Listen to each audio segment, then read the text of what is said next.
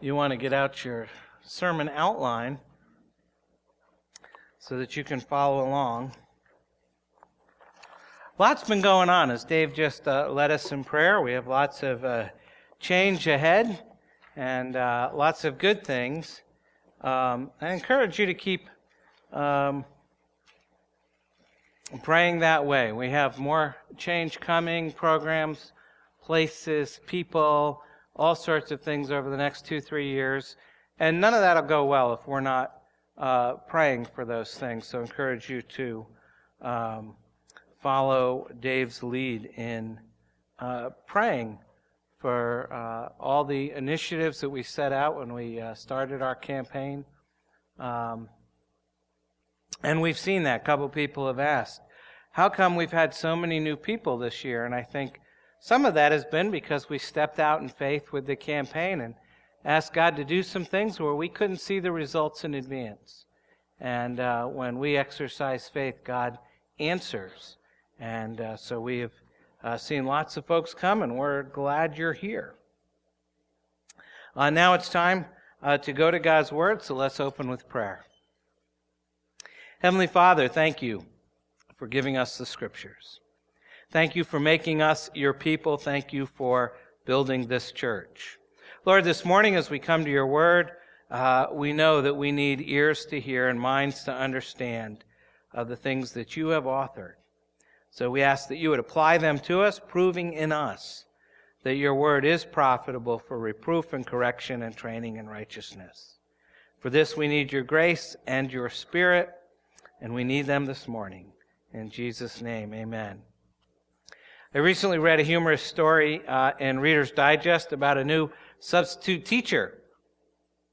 It says this substitute teacher had been instructed by school officials not to let students leave the classrooms except for the most dire emergencies. And so our first morning, pretty much right from the start, she had the 7th grader shriek in the middle of the class, "Oh no," and run up to her desk and start pleading, "I have to run down to room 102 and tell my brother to eat peanut butter when he goes home for lunch today."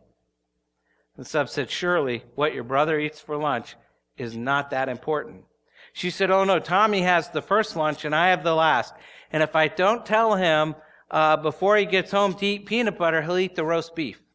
And Mom's saving that for Dad's dinner. So then when Dad gets home, he'll say that Mom has to quit her new job because she didn't have time to get his dinner ready again. And Mom will call him a chauvinist pig and tell him to eat out. And he'll come home really late. And Mom will say she wants a divorce and sleep at Grandma's again."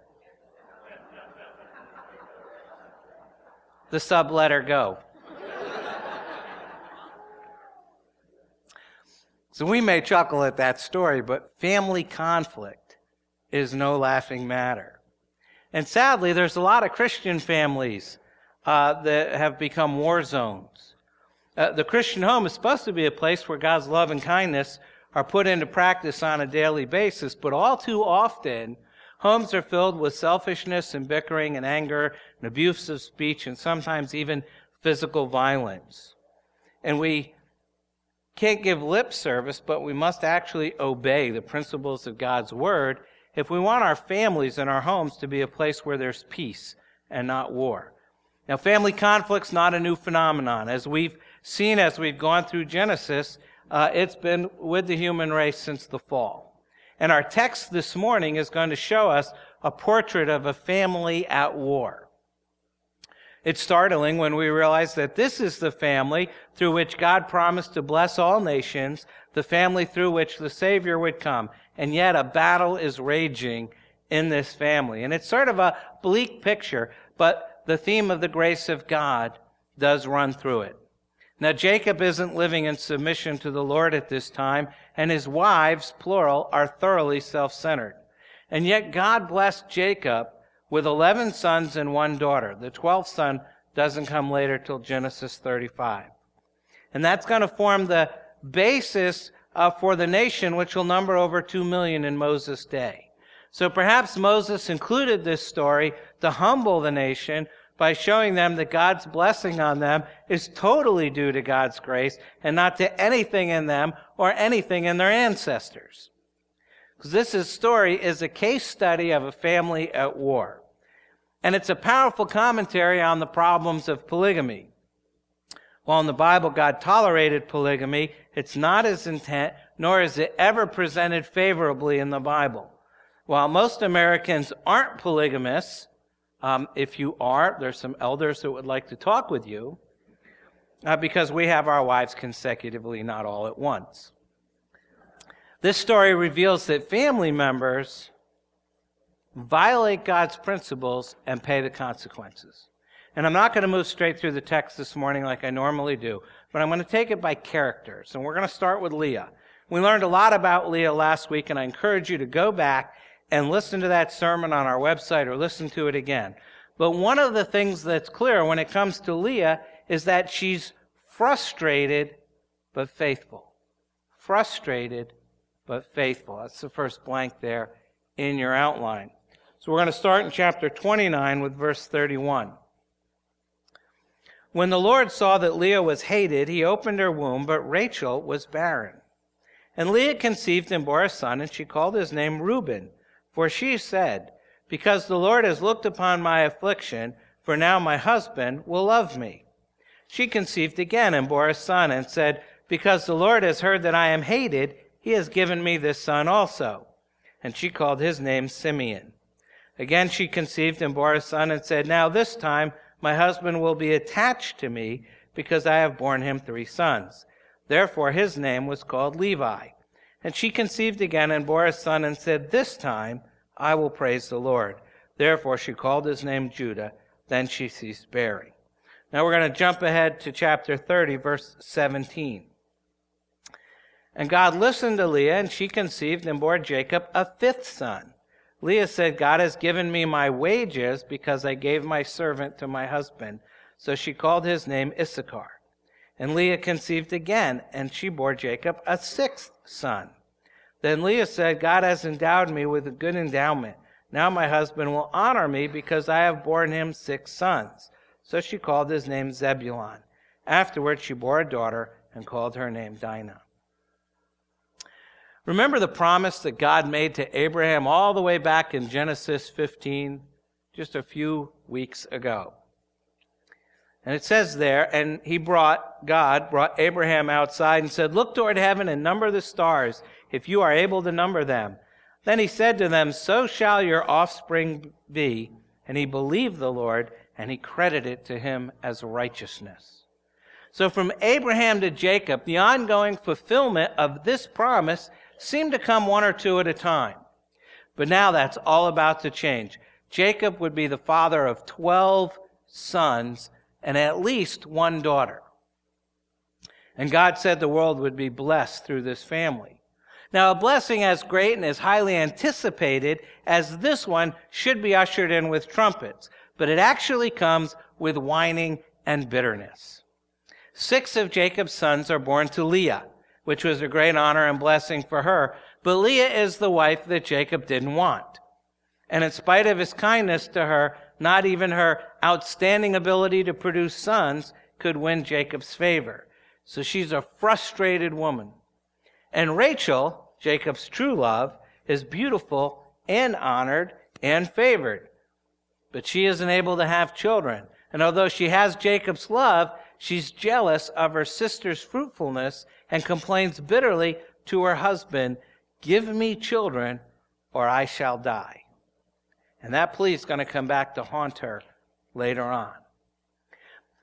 Leah and Rachel are constantly competing with each other. And their rivalry must have made the tents of the patriarch places of turmoil and trial. And undoubtedly this left its mark on the children, as we'll see later. And it's hard not to pity Leah. In fact, we should say more than that. It's proper to pity Leah because the passage tells us that even God took pity on her by opening her womb and giving her lots of children. Leah has been guilty of conspiring with her father to deceive Jacob on the night of their marriage. She had been substituted for Rachel, whom Jacob was expecting, and it seems there's little chance that that could have been done without her willing participation. And she probably loved Jacob. She wanted to be married to him. And desires like these have turned her away from righteousness, and now she's trapped in a polygamous marriage where she's going to learn the high cost of deception. It's true that Jacob probably realized the hand of God was in his experiences, and he learns to be kind to Leah. But his fondness for Leah springs from mercy. It doesn't come from the passion that a husband should have for his wife. And it's hard to find a situation exactly like this today, since our society is not supposed to be polygamous. But I think Leah is an accurate portrayal of a lot of frustrated women. Many wives are neglected and even despised by their husbands. Sometimes they're innocent of wrongdoing, but more often, like Leah, they've acted wrongly, and so now they bear this burden of guilt as well as the brunt of criticism. Maybe they acted falsely, pretending to be something they weren't. And if this describes any of you, I hope it leads you to do what Leah's misery led her to do, and seems to have driven her to depend on the Lord. Psalm 27 says, "For my father and my mother have forsaken me, but the Lord will take me in." And Leah could have testified, though my husband neglects me, though he loves Rachel and only tolerates me, yet the Lord will take me in. And in this situation, Leah apparently turned to the Lord, who pitied her and blessed her with sons. It seems to indicate that Leah is or was about to become the more spiritual of the two. She doesn't have the advantage about being taught about the true God by her parents, but seems to have learned that from Jacob. And so she sees her plight in relationship to the Lord. And when she became pregnant and gave birth to her first son, she named him Reuben, which means, "see, a son." But she explains the birth by saying, verse 32, "because the Lord has looked upon my affliction." All of the names of these kids refer to the mother's situation in life. For the most part, they don't refer to the children. And so we'll see often it's a play on words where she says, "see, a son, because the Lord has seen me." And then she's praying, and we have the birth of the second son, who's Simeon, and his name means hearing. Comes from the Hebrew word Shema. And it's explained in verse 33, "because the Lord has heard that I am hated.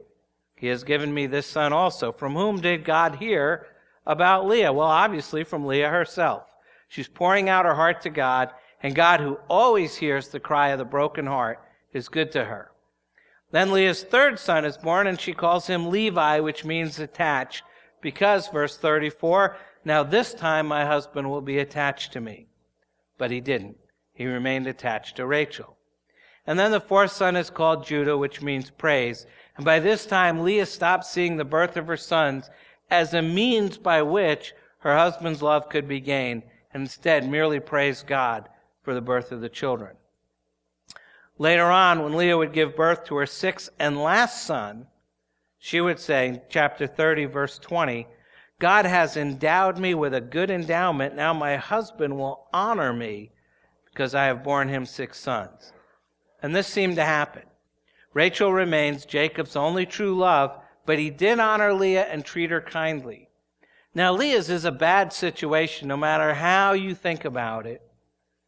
And you have to notice, God doesn't completely change her situation.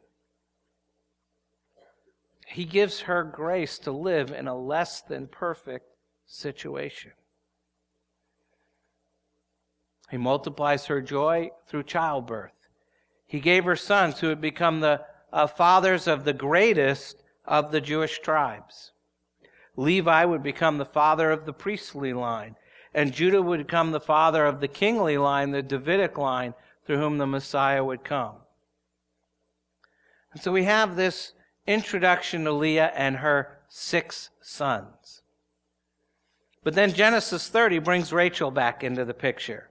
And in spite of her favored position, in spite of being honored, in spite of being beautiful, she's just as bad as miserable as Leah is. In fact, she's probably more so because she's beautiful but barren. Beautiful but barren. We'll start with verse 1 and 2, then we'll jump down to verse 22. It says, "When Rachel saw that she bore Jacob no children, she envied her sister. She said to Jacob, 'Give me children or I shall die.' Jacob's anger was kindled against Rachel, and he said, "Am I in the place of God who has withheld from you the fruit of the womb?" Jumping down to verse 22, very end of our passage. Then God remembered Rachel, and God listened to her and opened her womb. She conceived and bore a son and said, "God has taken away my reproach." She called his name Joseph, saying, "May the Lord add to me another son." It appears that Rachel didn't have Leah's depth or spirituality.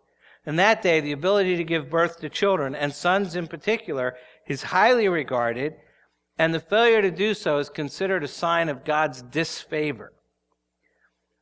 Besides, in Rachel's case, there's the danger, the fear of losing Jacob's affection, which is now going over towards Leah, or so she thought. And these worries seem to haunt Rachel. So in spite of her beauty, she's driven to desperate acts out of fear and despair. And her first desperate act is this unfair demand on Jacob in verse 1. "Give me children or I shall die." And Jacob gets mad. He's angered by her demand, but he speaks the truth. In verse 2, he says, "Am I in the place of God, who has withheld from you the fruit of the womb?" Jacob knew that issues of life and death are with God. He could love Rachel, but the granting of children came from God, and her demands on Jacob were actually rebellion against God. And this is Rachel's real problem. We don't want to read too much into the passage, but since we're told that Rachel is jealous, is envious of her less attractive sister, I think we're no doubt right in thinking of her as just a little bit more than a bit spoiled, and perhaps resentful of God if everything doesn't turn out precisely the way she wants it to. And Rachel's proud of her beauty. Very possibly she lorded it over her sister a great deal. And when Jacob offered to work 7 years to get her, her prestige would have gone up throughout the village. And then after Leah had been substituted for her on her wedding night, and Jacob agreed to work another 7 years to have Rachel, then her vanity would have become unbearable. God is using her childlessness to humble her, and to force personal growth, and to force her to turn to the Lord. And I think it would be good if some women who are less favored outwardly could see that God's also concerned about those who are beautiful. The plain girls envy the beautiful ones, but the beautiful ones have problems of their own. And God doesn't look down on them as you or I might. The Bible says in 1 Samuel, "The Lord sees not as man sees. Man looks on outward appearance, but the Lord looks on the heart." And that cuts both ways. But when you're not getting what you want, be it children or affection, people are prone to resort to desperate measures. Desperate measures. And now the strange story gets even weirder. Starting at verse 3. Then she said, "Here is my servant Bilhah. Go into her so that she may give birth on my behalf, that even I may have children through her." So she gave him her servant Bilhah as a wife, and Jacob went into her, and Bilhah conceived and bore Jacob a son. Then Rachel said, "God has judged me, and has also heard my voice and given me a son." Therefore she called his name Dan. Rachel's servant Bilhah conceived again and bore Jacob a second son. Then Rachel said, "With mighty wrestlings I have wrestled with my sister and have prevailed." So she called his name Naphtali. When Leah saw that she had ceased bearing children, she took her servant Zilpah and gave her to Jacob as a wife. Then Leah's servant Zilpah bore Jacob a son, and Leah said, "Good fortune has come." So she called his name Gad. Leah's servant Zilpah bore Jacob a second son. And Leah said, "Happy am I, for women have called me happy." So she called his name Asher. In the days of wheat harvest, Reuben went and found mandrakes in the field. Reuben, remember, is the oldest son. Found mandrakes in the field and brought them to his mother Leah. Then Rachel said to Leah, "Please give me some of your son's mandrakes." But she said to her, "It is a small matter that you have taken away my husband. Would you take away my son's mandrakes also?" Rachel said, "Then he may lie with you tonight in exchange for your son's mandrakes." When Jacob came from the field in the evening, Leah went out to meet him and said, You must come in to me, for I have hired you with my son's mandrakes. So he lay with her that night. You can't make this stuff up. Rachel's second desperate act is to try to have children by giving her servant Bilhah to Jacob. It's really sad. I mean, it's hard to imagine that Rachel hadn't been told of a very similar situation in the life of Abraham, Jacob's grandfather, when Sarah had given her servant Hagar to Abraham. And that didn't work out so well. But even if she hadn't known about it, Jacob, who certainly knew about it, should have warned her about it on the spot. He should have said, this is something that we don't do. I know it's permitted under the laws of our time, but matters like this are not of God, and we're simply going to pray and ask God to give you children. When my grandfather took Hagar, it produced all kinds of problems.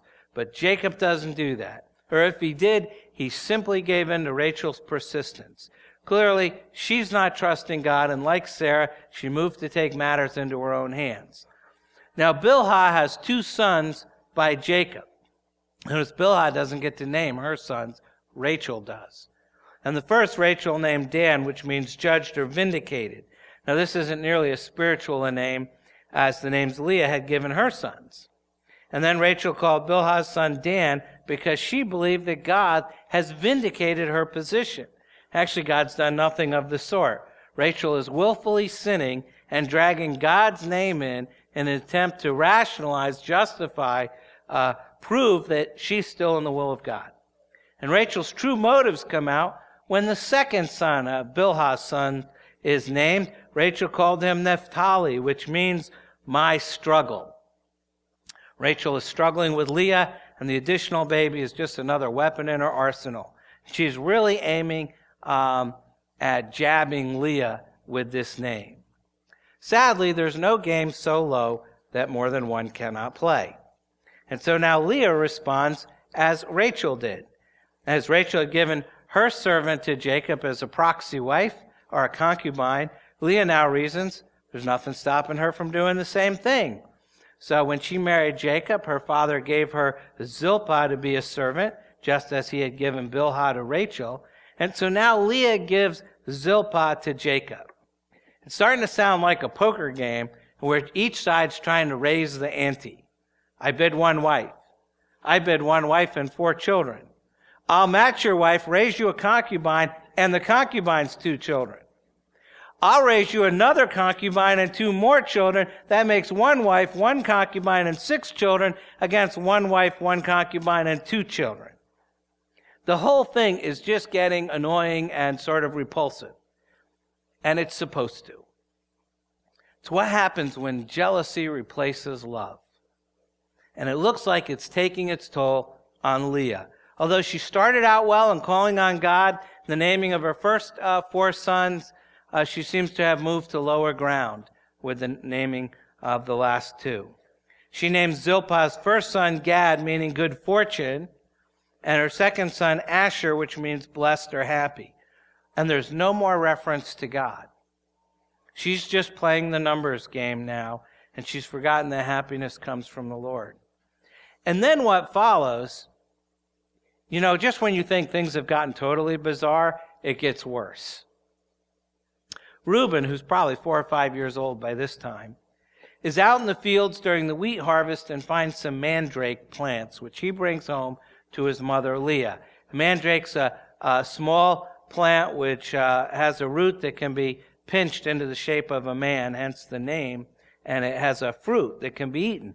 And from 1,000 years up until relatively modern times, it was regarded as an inducer of fertility. And so this false belief explains the interest that the sisters show in Reuben's discovery. So Rachel begs Leah for the mandrakes. Verse 14, Rachel said to Leah, please give me some of your son's mandrakes. Obviously, she thought they would help her overcome her inability to bear children. So she appeals to her sister for help despite their rivalry. At this point, it seems that Leah's getting pretty bitter. And the rivalry finally just bursts out into the open. And she shoots back, verse 15, is it a small matter that you have taken away my husband? Would you take away my son's mandrakes also? it has to be frustration that leads her to say such a thing. Because actually it was Leah who took away Jacob from Rachel on what was supposed to be Rachel's wedding night. And so her retort is so ludicrous that Rachel rightly could have replied, "What do you mean I took your husband? It was you who stole mine." But Rachel doesn't do this. We don't know why. Maybe she's not very smart, as some in my high school class thought. Maybe she's humbled. But anyway, she agrees to send Jacob to Leah that night in return for what she hoped would cure her childlessness. But in fact, it ends another way, because after Jacob returns to Leah, she conceives again and gives birth to a son she named Issachar, which means reward, and then to another son named Zebulun, which means honor. And then finally, at the very end of our passage, Rachel conceives. She's gone through a difficult time. This has humbled her, but now we're told, verse 22, then God remembered Rachel, and God listened to her and opened her womb. Apparently, Rachel had been trying to manage things herself and finally gave up and began to cry out to God. And as a result, God takes mercy on her and gives her the son whose life is described in the final chapters of Genesis. Now, in the birth of each of these last three sons, because the 12th son, Benjamin, is going to be born later in Genesis 35. But now God is acknowledged as the source, where she says, verse 23, God has taken away my reproach. So what do we do with all this? I mean, it's just one odd story after the other. To apply this, I'm going to bring Jacob forward in time. If he lived today and came to me for counsel, what would I tell him? You know, I often tell the session that there's a chapter missing from the book of church order. I don't know if I've told you that, but I'm convinced there's a chapter missing, which basically lets me take someone out back and kick his butt. But I haven't found that chapter yet. But I think it's sorely needed. Maybe I'll recommend that. But if he came to me, and I didn't have that chapter, what would I tell him? Well, I'm sure if he came in, I'd say, Jacob, what's the problem? And he'd answer, the problem is my wives. They're constantly bickering. All I want is peace and quiet when I get home after a hard day's work, and I don't want to listen to, she said this to me, and I said this to her. I just want some peace and quiet. And Rachel is upset every month when she's not pregnant, and she blames me for it. Can you believe that? As if I'm God. And Leah's always complaining that I don't love her like Rachel. Give me a break. We've had 6 sons and a daughter together. What does she want? Well, if Jacob was a member of this church, this is what I'd hope that I would tell him. Counseling Jacob. First of all, the Bible clearly teaches that the husband is the head of the wife in Ephesians 5, which means he's given authority under God in the family. That concept's under attack in our day, and biblical authority doesn't mean barking orders like a sergeant. In biblical authority, the one in authority is always under the authority of Christ and accountable to him. God grants authority for one main reason: the blessing and protection of those under authority. To use authority for personal advantages, to abuse it. Because the main concept of authority is not power, it's responsibility. And God holds the husband accountable for taking the responsibility of leading his family under God's authority. So I'm going to shoot straight with you, Jacob. You are way too passive. You're blaming your wives for problems for which God holds you accountable. You're taking the path of least resistance, doing whatever your wives want just to buy a moment's peace. Take Rachel's inability to conceive. Why didn't you take the initiative to pray for her, as your father Isaac did when your mother had the same problem? When Rachel gave you Bilhah, her maid, you went along with it. Why didn't you say, this plan got my grandfather Abraham into a lot of trouble. We shouldn't do it. You did the same when Leah offered her maid. And when Leah hired you for the night, why didn't you call a family meeting to deal with the conflict? As your wives named each son to chalk up a memorial for her victory over the other, Why didn't you put a stop to it? You just let things drift as you were tossed from wife to wife at their bidding. I know you wanted peace, but a husband's passivity buys peace at the price of problems. Passivity buys peace at the price of problems. And Jacob, I know you're thinking, what could I do? I was caught in the middle. And I understand that every man wants some peace and quiet when he gets home from work. But part of the job of a leader is to resolve problems. You can't hide out at work and hope the problems go away at home, and you're just going to come home to a frustrated, angry wife who's been dealing with the problems all by herself. And she's going to unload on you, and you'll either try to pacify her to get her off your back or get angry and fight back. Either way, you're not facing your responsibility to solve the problems God's way. And when Rachel saw her sister having children, she grew jealous. She's afraid she was going to lose your love. So she blamed you by saying, give me children or I shall die. A plea that God will answer on both parts. Rather than being understanding and leading her to seek the Lord, you responded in anger and blamed her. But you need to see why Rachel was barren. God gave Leah children and withheld them from Rachel because you neglected Leah. You've been blaming others for problems which stem from your own passivity. You're saying it's not my fault. It's Rachel's fault or God's fault, but I don't have anything to do with it. But Jacob, if there's a problem in your family, it's your problem. You're responsible to deal with it, and you better not shrug it off by blaming your wife. Your anger and blame are a cover for your passivity. I know you had no way of knowing that the reason for Rachel's barrenness was your poor treatment of Leah. And I knew you can't undo the past where you were tricked into marrying 2 wives. But entering into a polygamous marriage without seeking God's will reflects spiritual passivity as well. And it's your passivity that got you into this mess, and it's brought you momentary peace at the price of long-term problems. But before you run off and start barking orders at your family, you need to understand that the opposite of being passive is not being aggressive. It's active biblical love. Because a husband's job description is to love his wife as Christ sacrificially loved the church. See, because I brought him forward in time, I can now use the New Testament. It's obvious that Leah wants your love. She tried to gain it by giving you sons. That didn't work. A wife shouldn't need to earn her husband's love any more than the church has to earn Christ's love.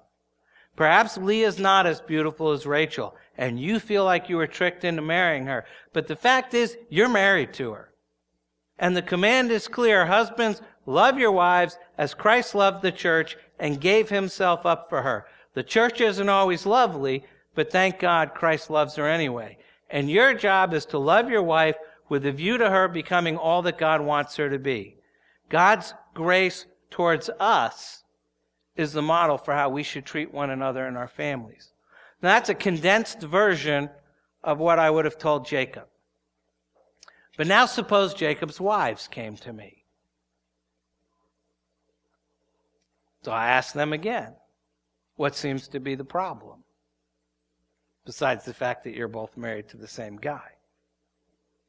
They say, the problem is that passive excuse for a husband that we have. The man won't deal with problems. He goes to work early, comes home late, wants dinner, peace, quiet, and to make lots of babies. He won't listen when we try to tell him how we feel. He gets angry and defensive. We don't feel loved. And if any of these problems are going to get solved, we have to do it ourselves. He won't do anything. And here again, in condensed form, if I could bring them forward in time, is what I would hopefully tell Jacob's wives.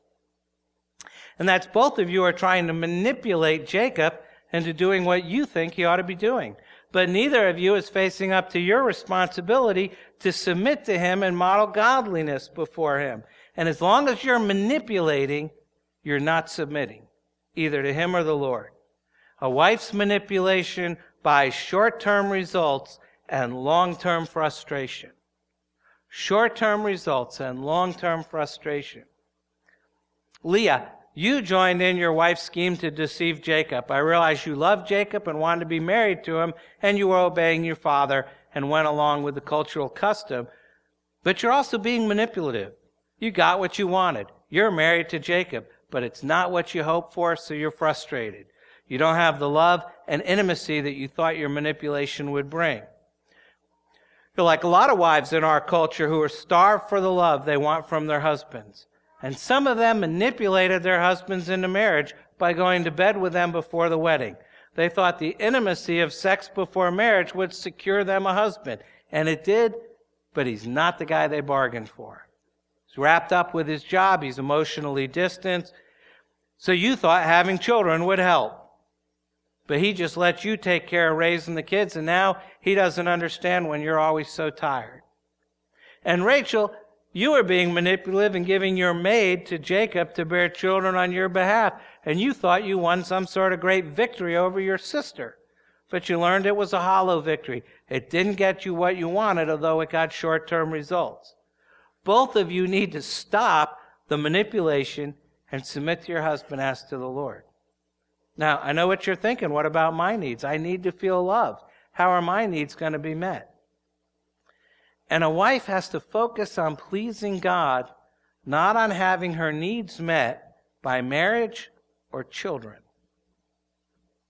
I know that's a hard statement. I think it's a very common situation. If you focus on meeting your needs, even by the good things God gives, such as marriage and children, you're going to come up empty because your focus is on the wrong thing. In order to gain your life, you'll lose it. But instead, if you'll focus on living a manner pleasing to God, God himself will meet your deepest needs. Your desperate attempts to get your needs met through your husband's love are counterproductive. If anything that will change your husband, it's going to be when he sees a quiet spirit of contentment.